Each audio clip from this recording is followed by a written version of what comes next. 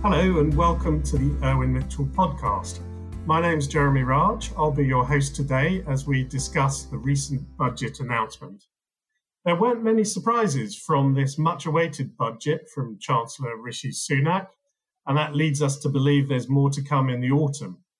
So we'll be discussing the main highlights with the help of some of our very own experts from Irwin Mitchell. That's Ashley Hill from our Tax Trusts and Estates team, Jason Mountford, financial planning expert, and Claire Patricca-Riding, head of planning and environment. So, nice to see everybody and nice to hear you all as we're on a podcast too. Back in the day, I'd like you to cast your minds back. We used to pass each other in the corridors of our busy offices. If I was passing you in the corridor on a day like today and said, "What did you think of the budget?" what would your answers be? Ashley, would you like to kick us off? Yeah, thanks, Jeremy. Well, my initial thoughts are there's lots of announcements about lots more spending, but how's this all going to be paid for? And where are the tax increases which have been talked about? Capital gains tax, wealth tax, increase in other taxes, they just didn't arrive. So absolutely. Quite a lot of interest going into this as to whether this was going to be a budget that started balancing things or something that left a lot on the table for later in the year. Jason, what about you? I don't think we've ever passed in the corridor, but one day we'll be back in an office and it'll... That's right, one day. Yeah, I would say it definitely felt like a bit of a holding pattern. And I guess further to go further the aviation metaphor, we got quite a bit of runway to make some changes, because as Ashley says, there's definitely going to be changes coming in the future of how we're going to pay for it. We just haven't seen them quite yet. So thank you everyone for those initial thoughts, and I'm going to come back to you in more detail shortly. But before I do, I thought I'd give you my impressions as a residential property lawyer of the two key issues that were announced by the Chancellor. The first is the extension to the SDLT holiday. The second big announcement in the residential property world relates to the new mortgage guarantee scheme. Stamp duty land tax, or SDLT, is of course the tax paid by buyers of residential property, and they had been enjoying a holiday on that tax which was due to expire on the 31st of March. As was widely trailed, the Chancellor has extended the SDLT holiday from the 31st of March to the 30th of June, which of course is a huge benefit to people whose transactions were in danger of missing that deadline, and may also encourage other people into the market, although 3 months is probably still quite a short period within which to start and finish a transaction.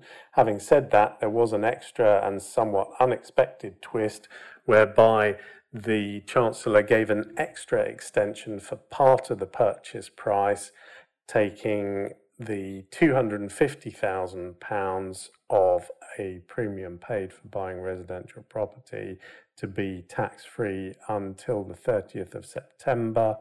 And at that point, the tax will revert back to the usual £125,000 tax-free. But clearly some good news for particular groups of buyers there. During the lockdown period, the Treasury had noticed that lenders were not very keen on high loan-to-value products, so the mortgage guarantee scheme is aimed firmly at encouraging lenders, several of whom have already signed up, to provide up to 95% mortgages, and those mortgages will now be government-backed in the case of repossession. The Chancellor's catchphrase on this was that he wanted to turn generation rent into generation buy, but I have to say that my concern with that is he's in fact going to turn them into generation debt, so people need to think carefully before they take advantage of this one.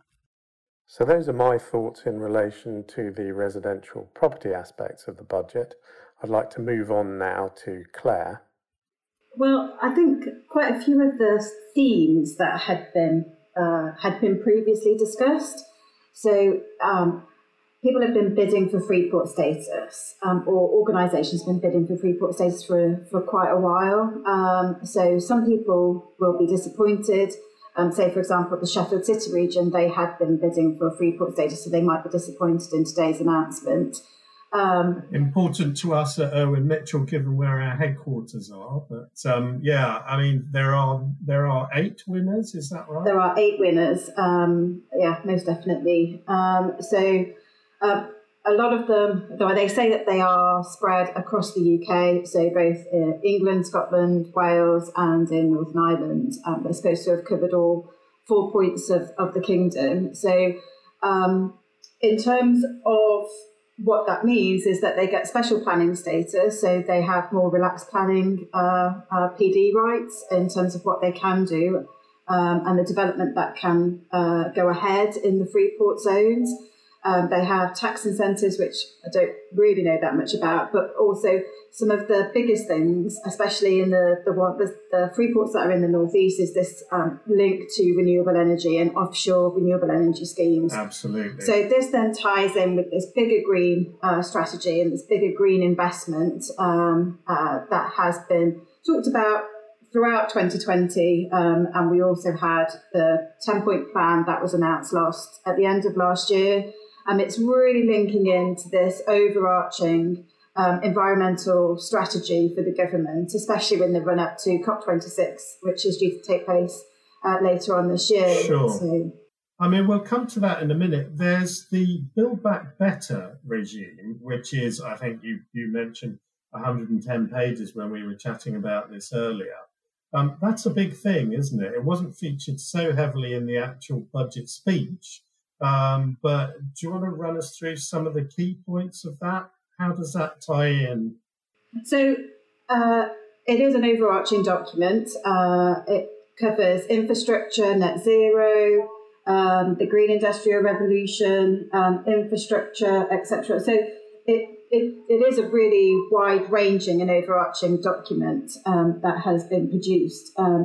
To go through it quite quickly between the budget ending and I've asked you a difficult task there. There's a lot to cover. I mean, maybe stick with the infrastructure bank.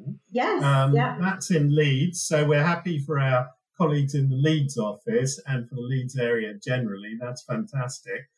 There's a fair bit of money there. Yeah. Is it real money? Is it money that's been reallocated from other places?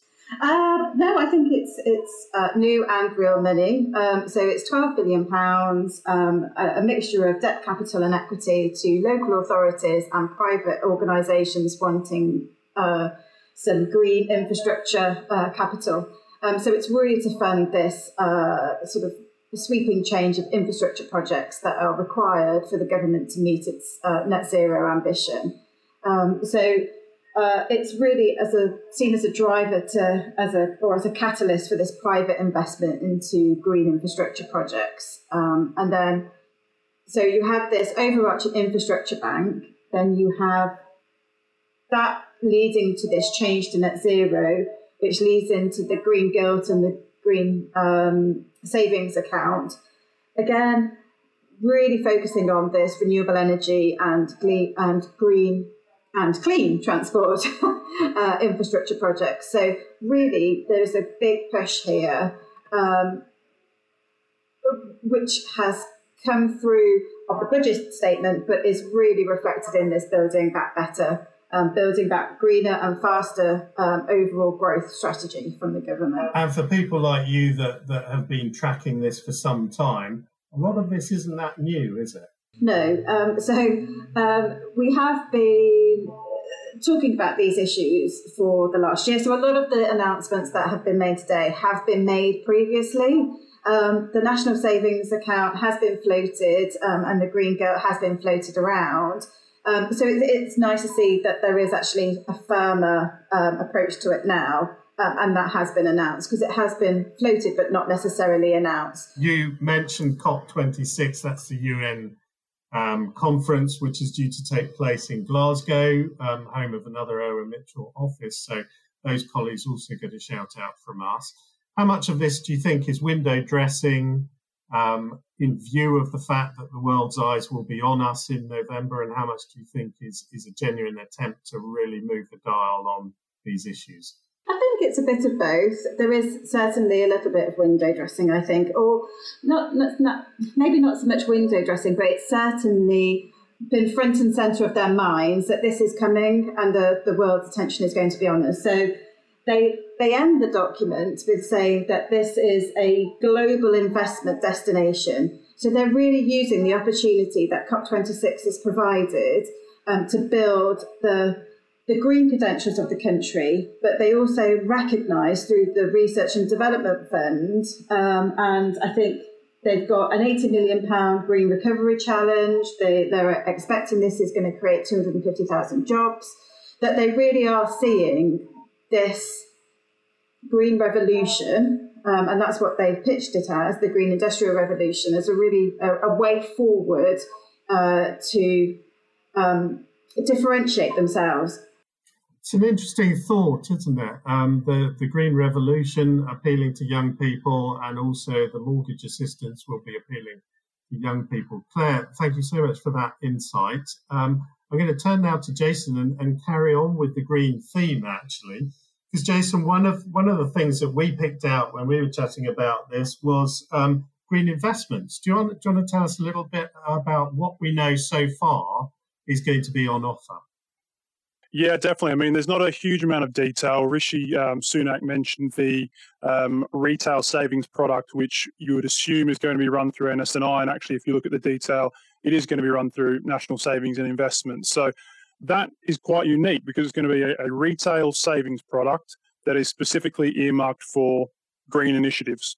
So again, that remains to be seen specifically what that means, whether that's wind farms, whether that's some of the detail that Claire's been speaking about, but it will be earmarked for green initiatives. So one of the interesting things about that is that at the moment, national savings interest rates are incredibly low. So I'm quite keen to see how they're going to be trying to pitch this to people, whether they're going to be offering an attractive interest rate to try and get investments, or whether they're going to be relying on people wanting to just have their money working for them towards climate change and ESG type of investing. Jason, for an unsophisticated investor such as me, where does that kind of an investment sit on the scale of things? It's obviously not got the sort of risk that you would get from investing in stocks and shares.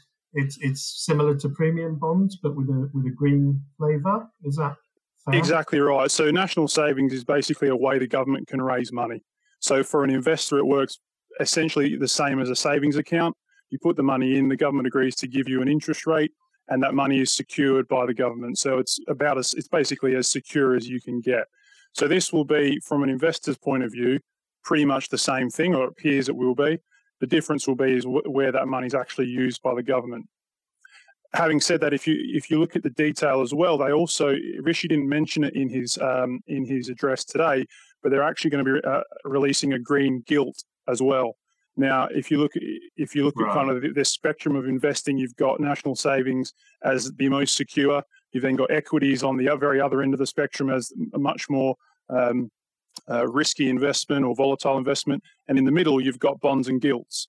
And again, it's a very common asset class. It's very widely invested in, but this is unique in that, again, it's going to be specifically earmarked for green investment. Fantastic. So looking at other changes that caught your eye in today's announcement, there was a bit of a lack of change to tax rates, but that doesn't mean he hasn't been able to raise money. How's he gone about doing that?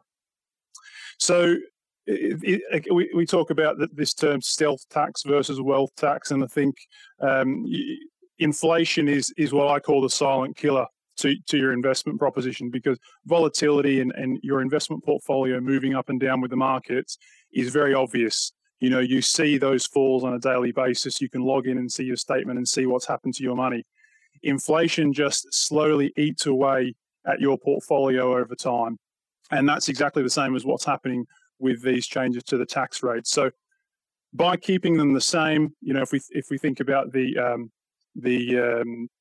personal allowance at 12,500, if that doesn't increase, that's actually decreasing in real terms, because inflation, the cost of the things we buy each year, is going up in real terms.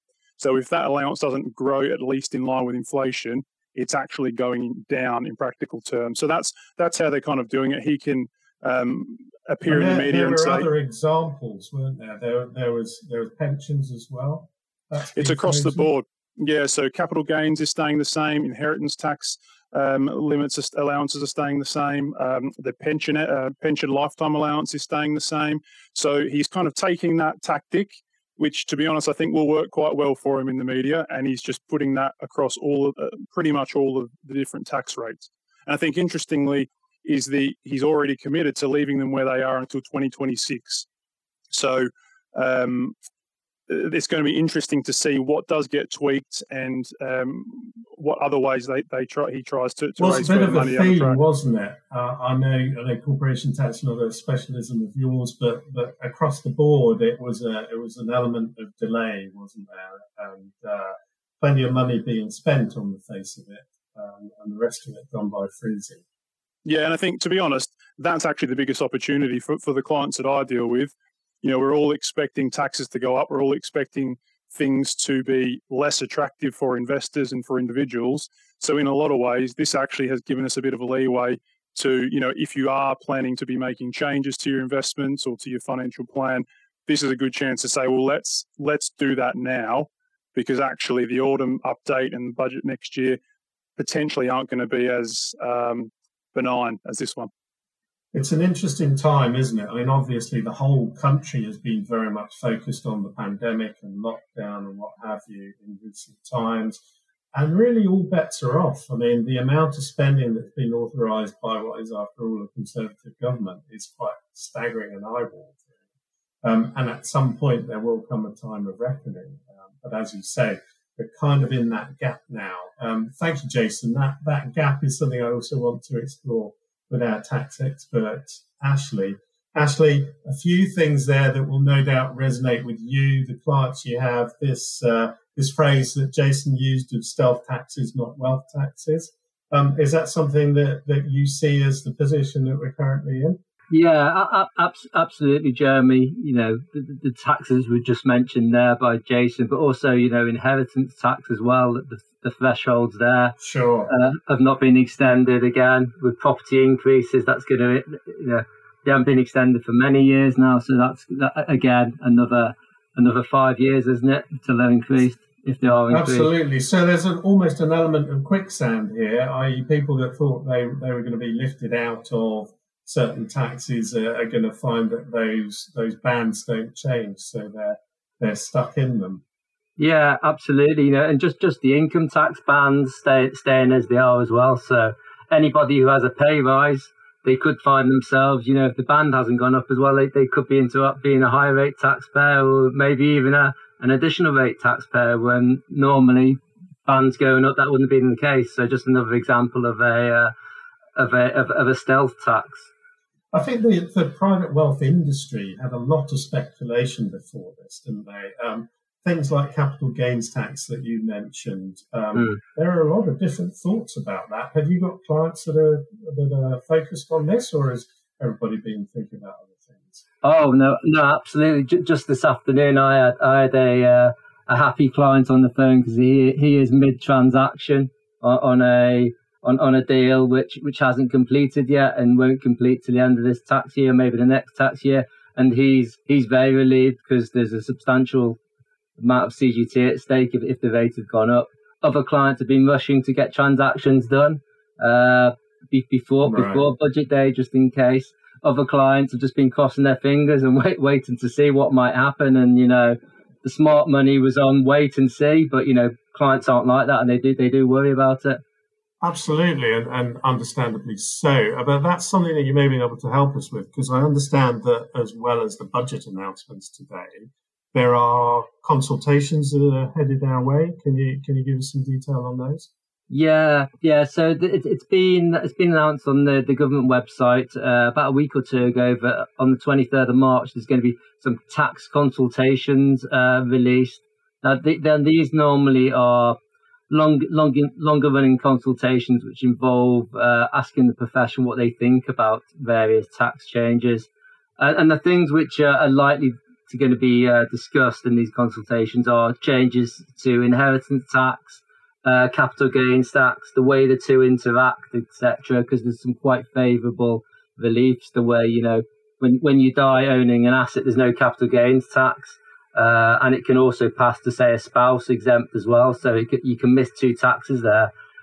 So there's talk about those being addressed in the consultation documents. I don't think now consultations like that tend to go on for some time, don't they? But what's your kind of betting inclination for any chance of getting things done this tax year before the autumn statement? Well, historically, consultations, you're right, they normally take at least 6 months, 9 months, a year, even longer than that. And they normally take effect from, maybe the following tax year. So I doubt you'd get a consultation done and dusted before the autumn statement. I imagine they go backwards and forwards, asking further questions, getting further views, and it might be effective for maybe a year's time or something like that. And it gives clients longer time to think about their positions and plan in advance as well, especially for capital gains tax, to start disposing of assets in advance, inheritance tax, just start your succession planning as well, if there's changes afoot. So it gives a bit more time and controlled planning, should we say, rather than sort of panicked selling, etc. It's an interesting scenario overall. It feels a little bit like much was promised, but Jason, I recall that immediately after the budget was delivered, you said that you felt it might be a little bit disappointing, or that we're still waiting for more to come out. Do you still feel that way, also listening to your colleagues? Yeah, I definitely think so. In a lot of ways it makes sense. I think if the Chancellor had come out today and announced a whole range of increases to taxes and cuts here, left, right and centre, he wouldn't be a very popular man. I think that's the last thing we all want at the moment. So, yeah, I get it from a political standpoint, but I definitely think there will be significant changes to come over the coming months and years for sure. Ashley, coming back to you, the private wealth industry is reasonably conservative and takes its time over things. But over the next few weeks, we're speaking hot off the press, but over the next few weeks, how do you think this is going to settle in? You've mentioned a few things that make me think that there's a wait and see attitude that is going to develop over time, because more announcements are expected maybe in the autumn or maybe later. Yeah, I think that's right. I mean, some clients will be relieved and they can carry on with their planning, especially private clients who use companies as investment structures. They've seen there are going to be corporation tax rate increases, but not for a few years. So their plans will carry on. Other clients will maybe accelerate their plans to sell a business if it's at the right time, if they think the rate of CGT is going to go up later on this year, around about the autumn time. But then again, it's a commercial decision. Is it right to sell at this point in time or not? But the difference between 20 and 40% CGT is a big difference for entrepreneurs, and it can stifle their sort of desire to be entrepreneurs. Thank you very much, everybody. We had a bit of a whistle-stop tour there. That's it for today. Thank you for listening to the Irwin Mitchell podcast. I hope you found it interesting. And if so, please join us for our next episode.